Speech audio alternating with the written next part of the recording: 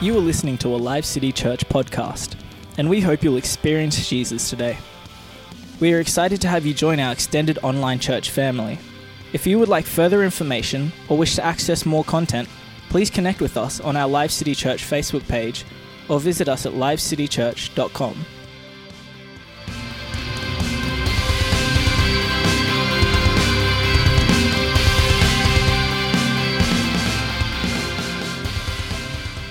Thank you so much. God bless you. You can be seated. Thank you. It's such a joy and privilege for me to come out and share with you today. And, usually when I go to preach somewhere or something like that, I usually bring something that the Lord has done in my life. And I preached in my church and part of a series or whatever like that. But I haven't done that this time. I borrowed a title from a book that meant a lot to me, from a pastor that meant a lot to me. It was a guy called Jerry Cook who lived, he's no longer on this planet, but he was one of my mentors in life, and I took the trouble one time to fly all the way to the States just to spend an afternoon with him because he meant so much to me. But he wrote a book called A Few Things I've Learned Since I Knew It All. I was going to call this message, I Wish You Knew Me When I Was 28, when I knew it all. It's like nowadays I only know a few things. And it's those few things I want to share about this morning. I'm kind of at the age where, it's only 18 months till I turn 70. In fact, I can't wait to get to 70. I just am so looking... Don't ever let anyone tell you that getting old is an issue. It's like, I can't wait to be 70. It seems so magical, that number. And I'm so looking forward to it that I'm already celebrating it. When people ask me my age, I say, nearly 70. It's such an anticipation I have in my spirit. Because, it's just such a joy to walk with the Lord. And... Judy and I came to know the Lord I was 20 and she was 18, and we really got born again in an amazing way. And it was just a lovely time. And we've gone through a lot of things in life, and there's a lot of stuff we've just chucked out. We've just put on the side. And when we planted a church 5 years ago, we had the opportunity to start afresh in our dotage, if you like. In our old age, we got the chance to plant a church, and do you know what I said to Judy? I said, we get the chance to not do a whole lot of things we've done before. We get a chance to zero in on those things that we count as values in our life. In our little church, we don't have a vision statement. We don't have a mission statement. We had all those in other churches. But we do have a values statement. And we have one of those pull-up banner things on our platform, and it's the 4 values that I feel after pastoring for 45 years that I have zeroed in on as being the key things for church. And they're not only key things for church, they're key things for us as individuals. And I want to share on those things this morning, if you bear with me, just to do that. But, Paul, I felt... I got up really early this morning. I couldn't sleep and got up at about 3:45 and just started to wait on the Lord. And I flicked my phone on, and there was a message from Paul about Rachel's passing. And do you know how the Lord just does some things at a moment, and in a millisecond, the Lord just pops something in my spirit about this, because. My old pastor that I had in Auckland, he was a great man of the Spirit, and he used to say this. He said, whenever there is passing of significant people in our lives, it's the end of a season, the beginning of a new one. And he used to say, I remember just being a brand new Christian, hearing him say this. I think, oh, wow. And then I've experienced in my own life. But in that millisecond this morning at 3:45, the Lord just spoke that into my spirit. This is for Paul and Tanya. This is a moment where the season's going to change in your life. There's a new anointing, and it's an Elijah anointing. There's a new anointing that was coming to you. Now, Elijah was a man who was raised up by God in a day of apostasy, a day when the government and then the land was chucking God out. And the government changed the official religion of Israel from worshipping Jehovah God to Baal worship. And Elijah was raised up. And he was a confrontational man. He was a man of the Spirit. He was strong. He was courageous. He was insightful. But he had this anointing on him, which was unusual in that it was an anointing for giving away. And he gave it away to his disciple Elisha. And Paul, I just feel to speak to you and Tanya in this way this morning that there's an Elijah anointing. This is a new season in your lives. And it's not just for you, but it's for this church. God will have an Elijah church. He's going to bring to the earth Elijah church in the day of apostasy when great darkness starts to cover our world. God is bringing an Elijah church. It's going to be a church that is powerful in the Spirit, and I believe that this is a day when you can reach out to God and expect something. You'll feel something, a mantle on your life that is different. Praise God. That wasn't part of my word, but it's just something that is by the way. These are the 4 main values in my life that I'm sharing this morning.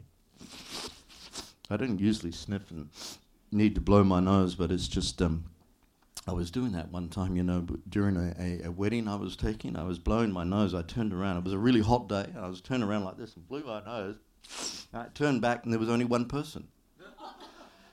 The bridegroom had completely disappeared. And I looked down, there he was on the floor. He'd fainted.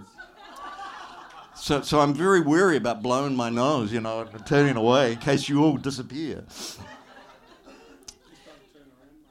Just do it straight in front of you. That's right. That's okay. That's good. The first one, the first thing that I want to talk about is making disciples. The Great Commission is, I talk about making disciples. It seems such a basic thing, doesn't it? But to me, it wasn't always the case. The Great Commission. Matthew 28 verse 18, Jesus came and spoke to them saying, all authority has been given to me in heaven and on earth. Go therefore and make disciples of all the nations.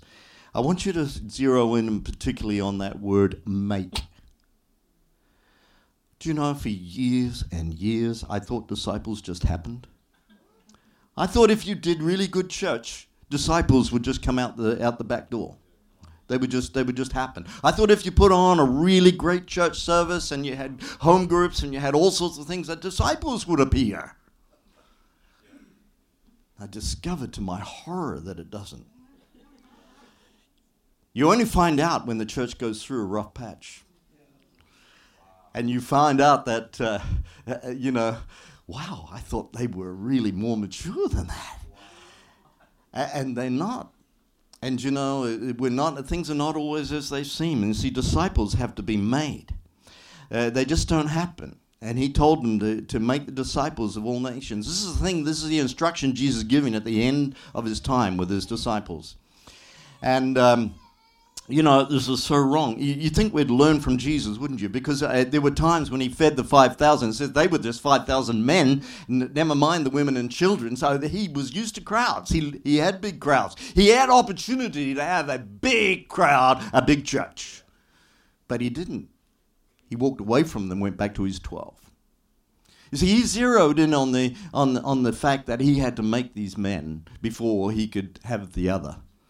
Because he was going to give that whole thing to them. And then, on the day of Pentecost, when he had gone and the Holy Spirit came, Peter gets up and then they've got their 5,000. Then they've got their crowd. But it's like he had to make disciples.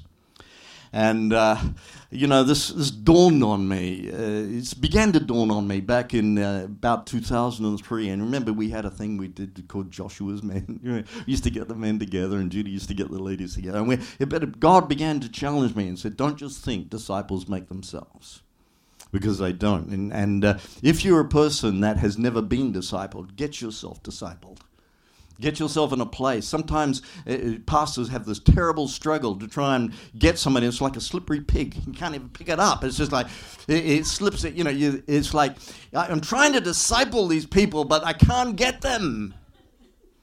You've got to give yourself to being discipled. Elisha is someone, Elijah almost used to put him off. What have I got to do with you, he'd say. And he'd say, you stay here because I'm going down to Jordan. As you live and as God lives, I'm coming with you. It was like there was a determination. And the emphasis is on the one being discipled to make sure it happens. So it's an amazing thing. But anyway, the Great Commission, Jesus said, I've made you, now you make the rest. You make the rest. And he had given this whole thing. He'd build his church on disciples, not on a crowd. And do you know what? Every one of us can do this. Every one of us can make disciples. Every one of us can. When Paul said Judy and I were born into revival, we were born into an amazing move of God back in the early 1970s. It was the Jesus movement. I don't know if you've ever heard of it, but back in Auckland, there was just people getting saved. You could preach on the colour of the curtains and people got saved. It was just one of those amazing times. And our church exploded from a church of just a couple of hundred to a couple of thousand almost overnight. And so Judy and I were about 6 weeks old as Christians, and we were put in charge of following up new Christians. Here we were, 6 weeks old, and we were out following up people that were just getting saved because we had 6 weeks on them. I remember the first couple we went to. It was a couple called Otto and Lynn, and they were posties. Now in New Zealand, the posties got a great big bag on their back and walked around the streets. They didn't even cycle. They walked around the streets, And this girl, and Lynn, she had this really bad knee. And it was swollen. It was huge. And we went around to their house. And anyway, here I said, we're going to pray for her. God heals. I heard the pastor say so, And so Judy laid hands on this knee, and I don't think I'd prayed for anyone in my life before, but here we were praying for this girl, and anyway, we said goodnight to them and went away, and then I saw her in church a few days later, and I said, "How's your knee?" I was expecting her to say, I've had to have days off work. She said, completely healed from the moment you left the room. And I thought, man, see, making disciples, there's a real key there, actually. If you want someone, if you need healing, get someone to pray for you who's just a brand new Christian. Someone who hasn't read any books on healing yet. And there's a real key there. But I love the way that Jesus hung with his disciples, don't you? I reckon they had an amazing time. But it cost the disciples. Because Jesus walked along the beach and it was very easy for him to say, leave your nets and come with me. Their dad wasn't that impressed, them leaving their nets and going with him, I can tell you. And off he went, and he took them around, and he hung out with them. They slept in funny places. He stayed in Peter's house up in Caesarea, up there in the by the lake, and it was an amazing time. He ate with them, he journeyed with them, he restored them. When he went out, they went out. And so there was a lot going on there, but it cost. And discipleship has a cost to it. It costs you your time. And this generation is the most time-poor generation that's ever lived on the earth. And so, you've got to make the first things, the main things, the main thing. And I love this story at the end of the book of John, don't you, where Peter had failed the Lord. He had denied him 3 times. And, went fishing. He was downhearted. He was cast down. Resurrected Jesus turns up on the beach, and he says, guys, come on in. You got any fish? And all this kind of thing. But he honed in on Peter. This is a man who's a discipler. He honed in on Peter, and he said, I like this man here. He's a Man United. I'm a Man United guy. Yeah, God bless you, mate. I live in a house of Liverpool supporters, so it's real hard on me, especially right now. Jesus came up to Peter and he restored him. He said, Peter, do you love me? Yeah, I love you, Lord. Right. Peter, do you love me? He says, feed my lambs, feed my lambs. And then there's a story of him walking down the beach with Peter. And Peter turns around and he sees John following. But this is a man who was prepared to get this guy, take him away from the group, and just spend a bit of time with him. And this is what we need to do when we're discipling others. There needs to be time. And do you know, Paul planting this little church out in Dayborough. Anyone know where Dayborough is? Yeah. It's a half day's journey from here. It's, man. But, you know, I just enjoyed getting in on these value things and spending time. We don't have a church office anymore or anything like that. It's my deck. It's our deck. And I sit with people on my deck. And it's Jesus got Peter, and he walked along the beach, and Peter turned around and said, what about John? He said, hang on, Peter, this is just you and me here. What's it to you about him? And he restored Peter. And there's times when the whole discipling process, there's failures take place. But you know what? There's always someone there for us. And I've had people there for me, you know, during those times. And so it's really important that we zero in on making disciples. You know, they just don't happen. You've got to pull yourself into them. You've got to make sure that they become someone who's grounded in Jesus and loves Jesus with all of their heart. And you've got to hang out with them. If you're going on a drive somewhere, make sure you take someone with you that you can speak into their life. We're all called to do this. And I've had people, but you know, I've had to chase people down. There's a wonderful couple called Wayne and Martha Myers. Anyone heard of them? Probably not. Wayne Myers is an amazing guy. During World War II, he was on a U.S. aircraft carrier in the Pacific when the kamikaze pilots were coming in on the deck, and his job was to be on the deck and to tie down the planes when they came in. And he was getting bombed by kamikaze pilots. They were coming in, the Japanese, and bombing his ship, and he knelt down on the deck and cried out to God, Wayne Myers, and cried out to God and said, Lord, I'll go wherever you want me. And God spoke into his heart and said, go to Mexico. When he got back to Texas, where he was from, he literally walked into Mexico and became a missionary there, and one of the most amazing missionary men that I've ever known. Do you know what? He's 96 years of age. He's still in Mexico.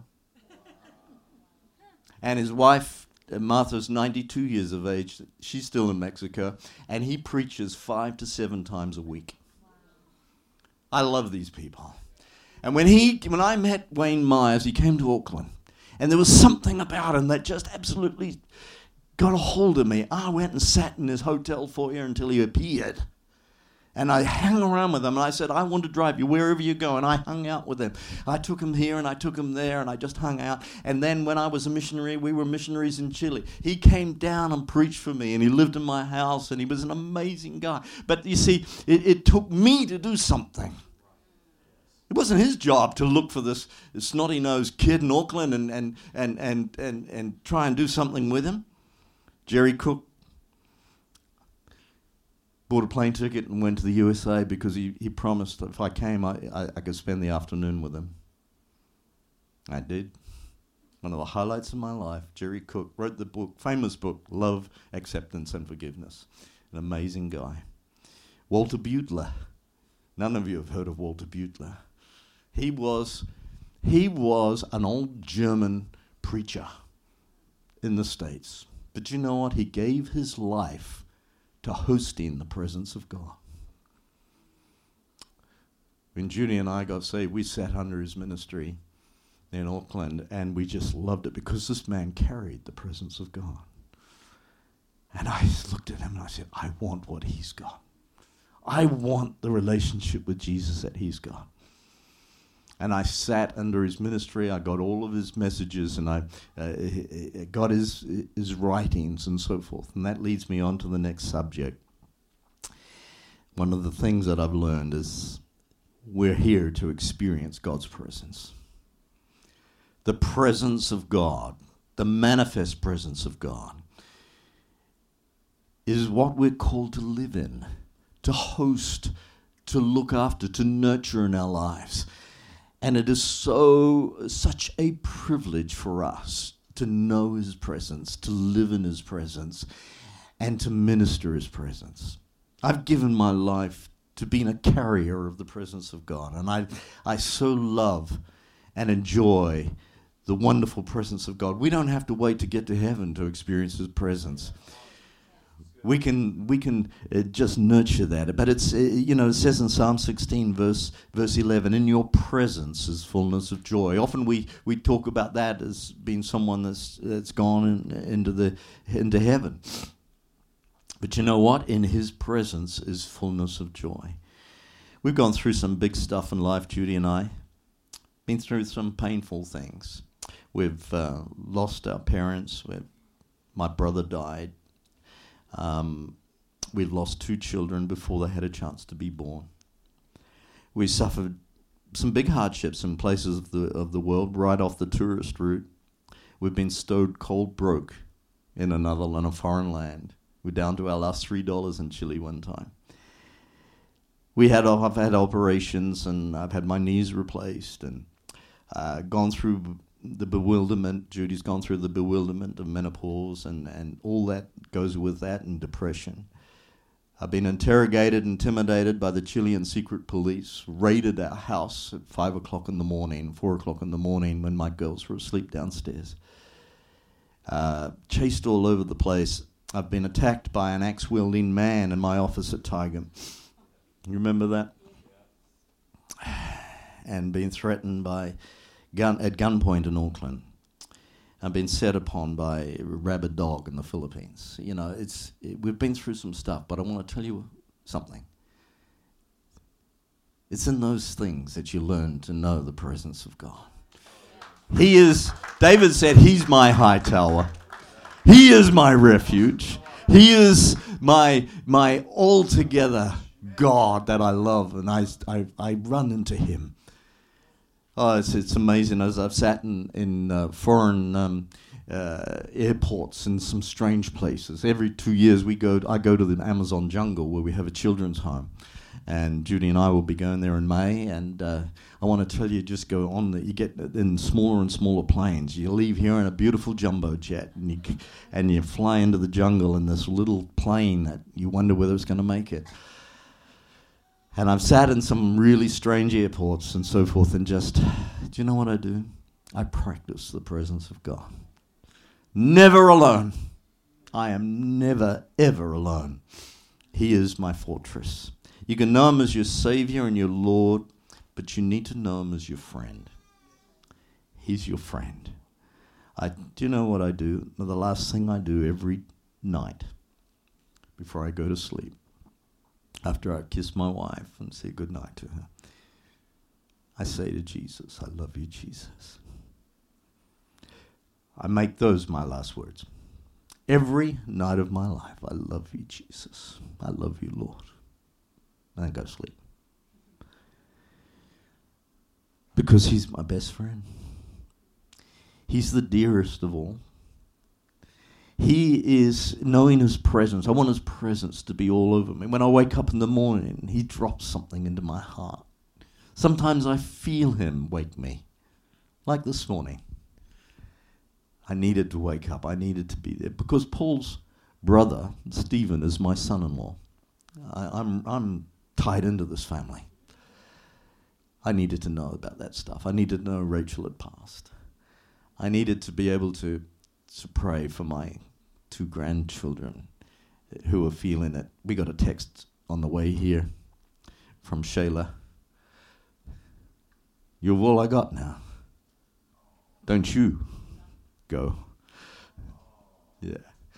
You know, these things, he's our high tower. He's our Lord. He's our Savior. I love his presence, Paul, Tanya. I love his presence. I enjoy his presence. I talk to my church about his presence, and they roll their eyes. Because that's all I ever go on about. But I love the presence of God. Sometimes, we do what David did, and we place the presence of God on a new cart. When it's always meant to be carried on the shoulders of men. Be careful what we do with the presence of God. I've got to move on. The third thing, I'm going to turn away and blow my nose. Is that all right?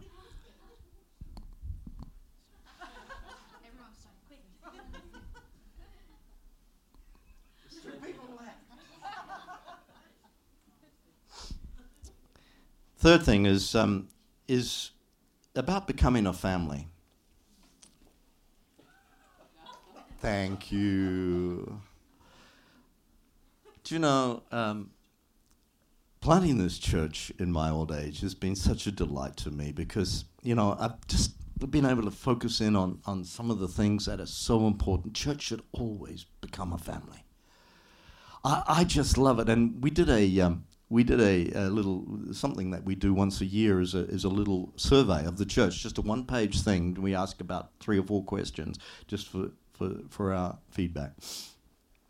And the thing that always comes out as the highlight to the people in our church, and about 85% say this is my family. And, you know, this is one of the lovely things about becoming old is that you become a dad and a granddad in a spiritual sense. And I just love that. I love it. I wouldn't change that for being 33 again at all.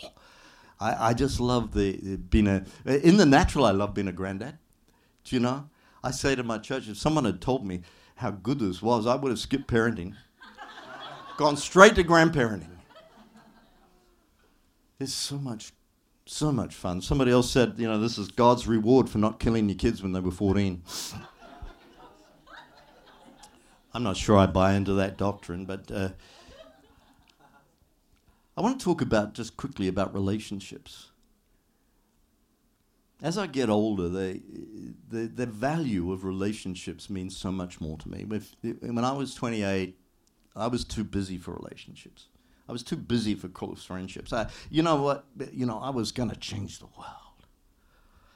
But you know what? As the years have gone by, the most important thing that has come to me is having my relationships with my family, relationships with friends, my elders. I love them. I rang my elders before I left this morning and, you know, said, I'm not going to be at church today.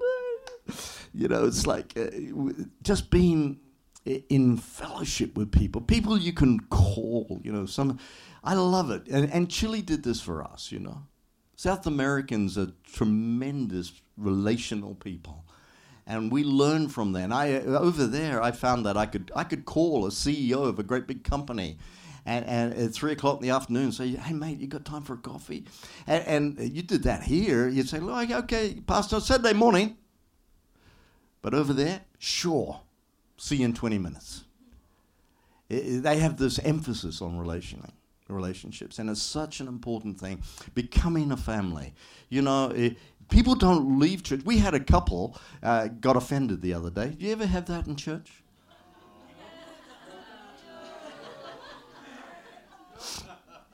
I tell my church, I said, I decided quite a few years ago that I'm never going to be offended. I'm an unoffendable. You just got to make up your mind to not get offended. Become unoffendable.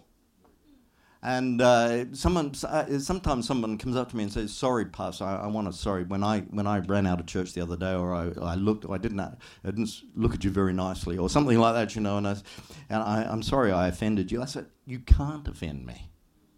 You cannot offend me." And anyway, this couple in church got offended, and that was it. I phoned the guy. I said, "Mate, we've got too many runs on the board for you to do this." He said, I'm going to try some other churches. And do you know what? They're back. They're back. They've been back 2 weeks now, and they're back, and he's eating humble pie. And he's, "Why are you back?" "It's my family. This is my family. I can go to better churches, but this is my family.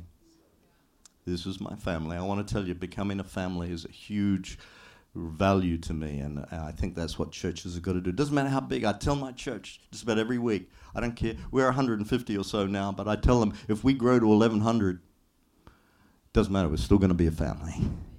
We're still going to be a family. And you've just got to find ways to do that. And sometimes crowds can take that away from you. You okay with this stuff? Yeah. I know that I should have brought, a really fancy preaching to you, but I just wanted to share this stuff. Do you know what I found about our church? They pastor each other. When you're a family, you pastor each other. They're making me redundant. I sit at home and I say, I might as well get on the ride-on and mow the grass. And, because every time I go to visit somebody who's sick or needs help or something, all the others have got there before me.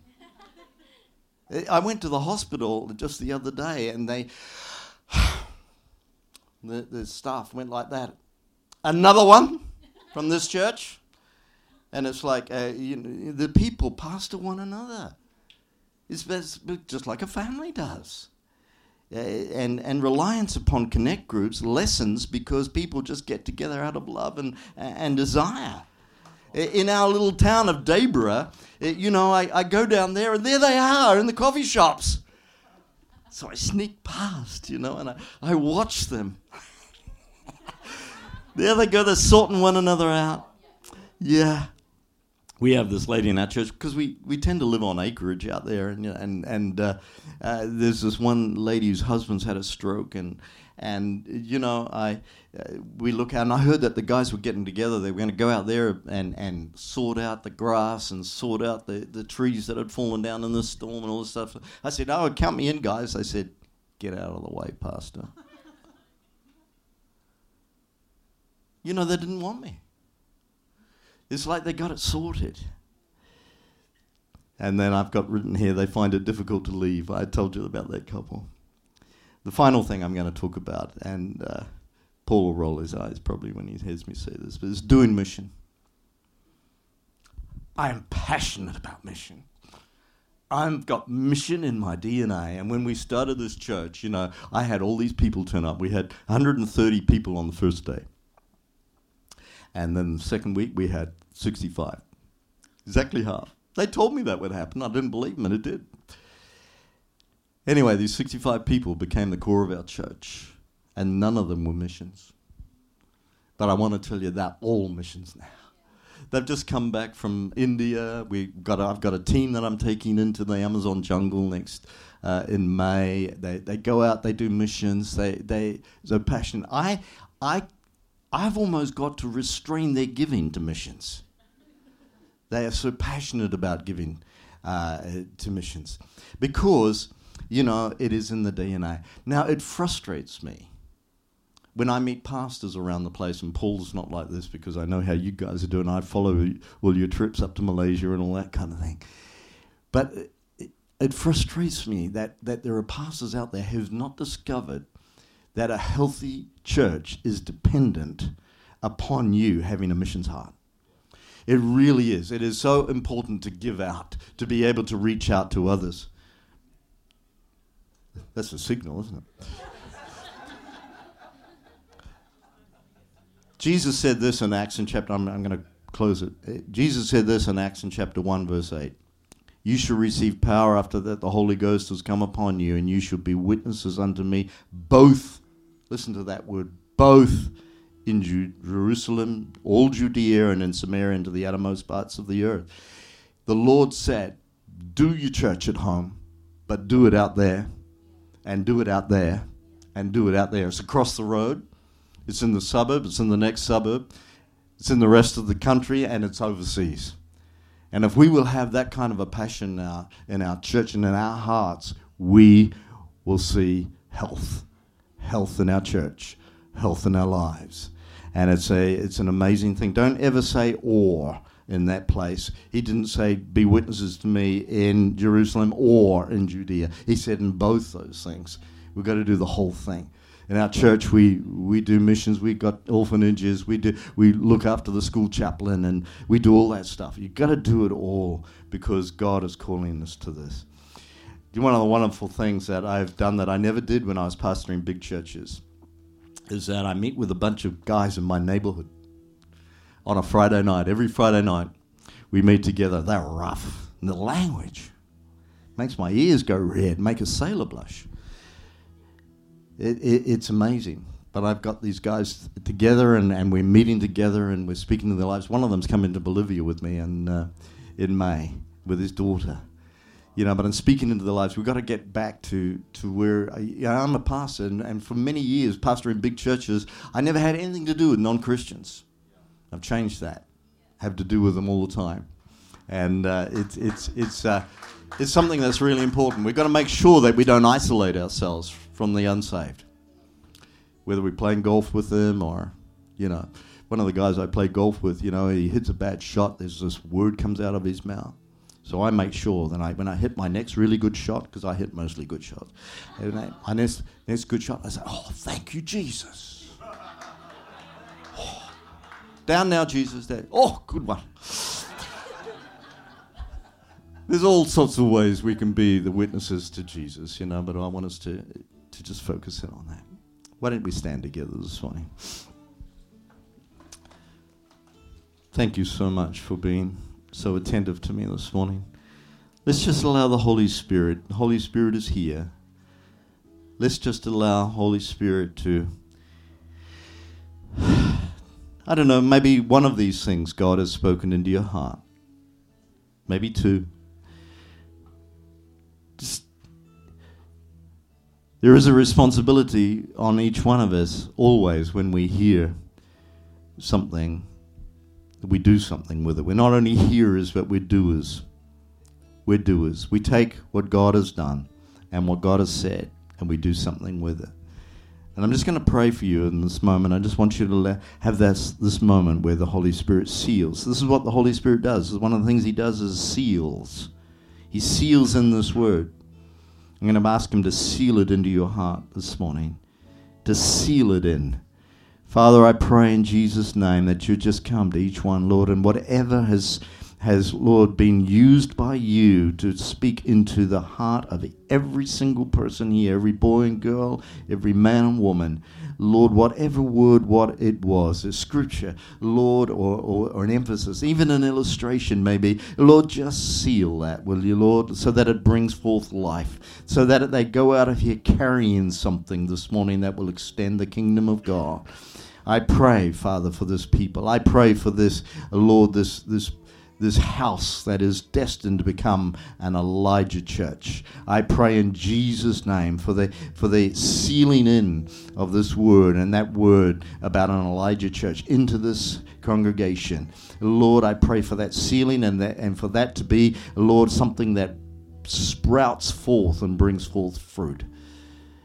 In the mighty name of Jesus, I pray this morning. Amen. Amen. Thank you. Thank you for joining Life City Church, and we hope that you were blessed and inspired by today's message.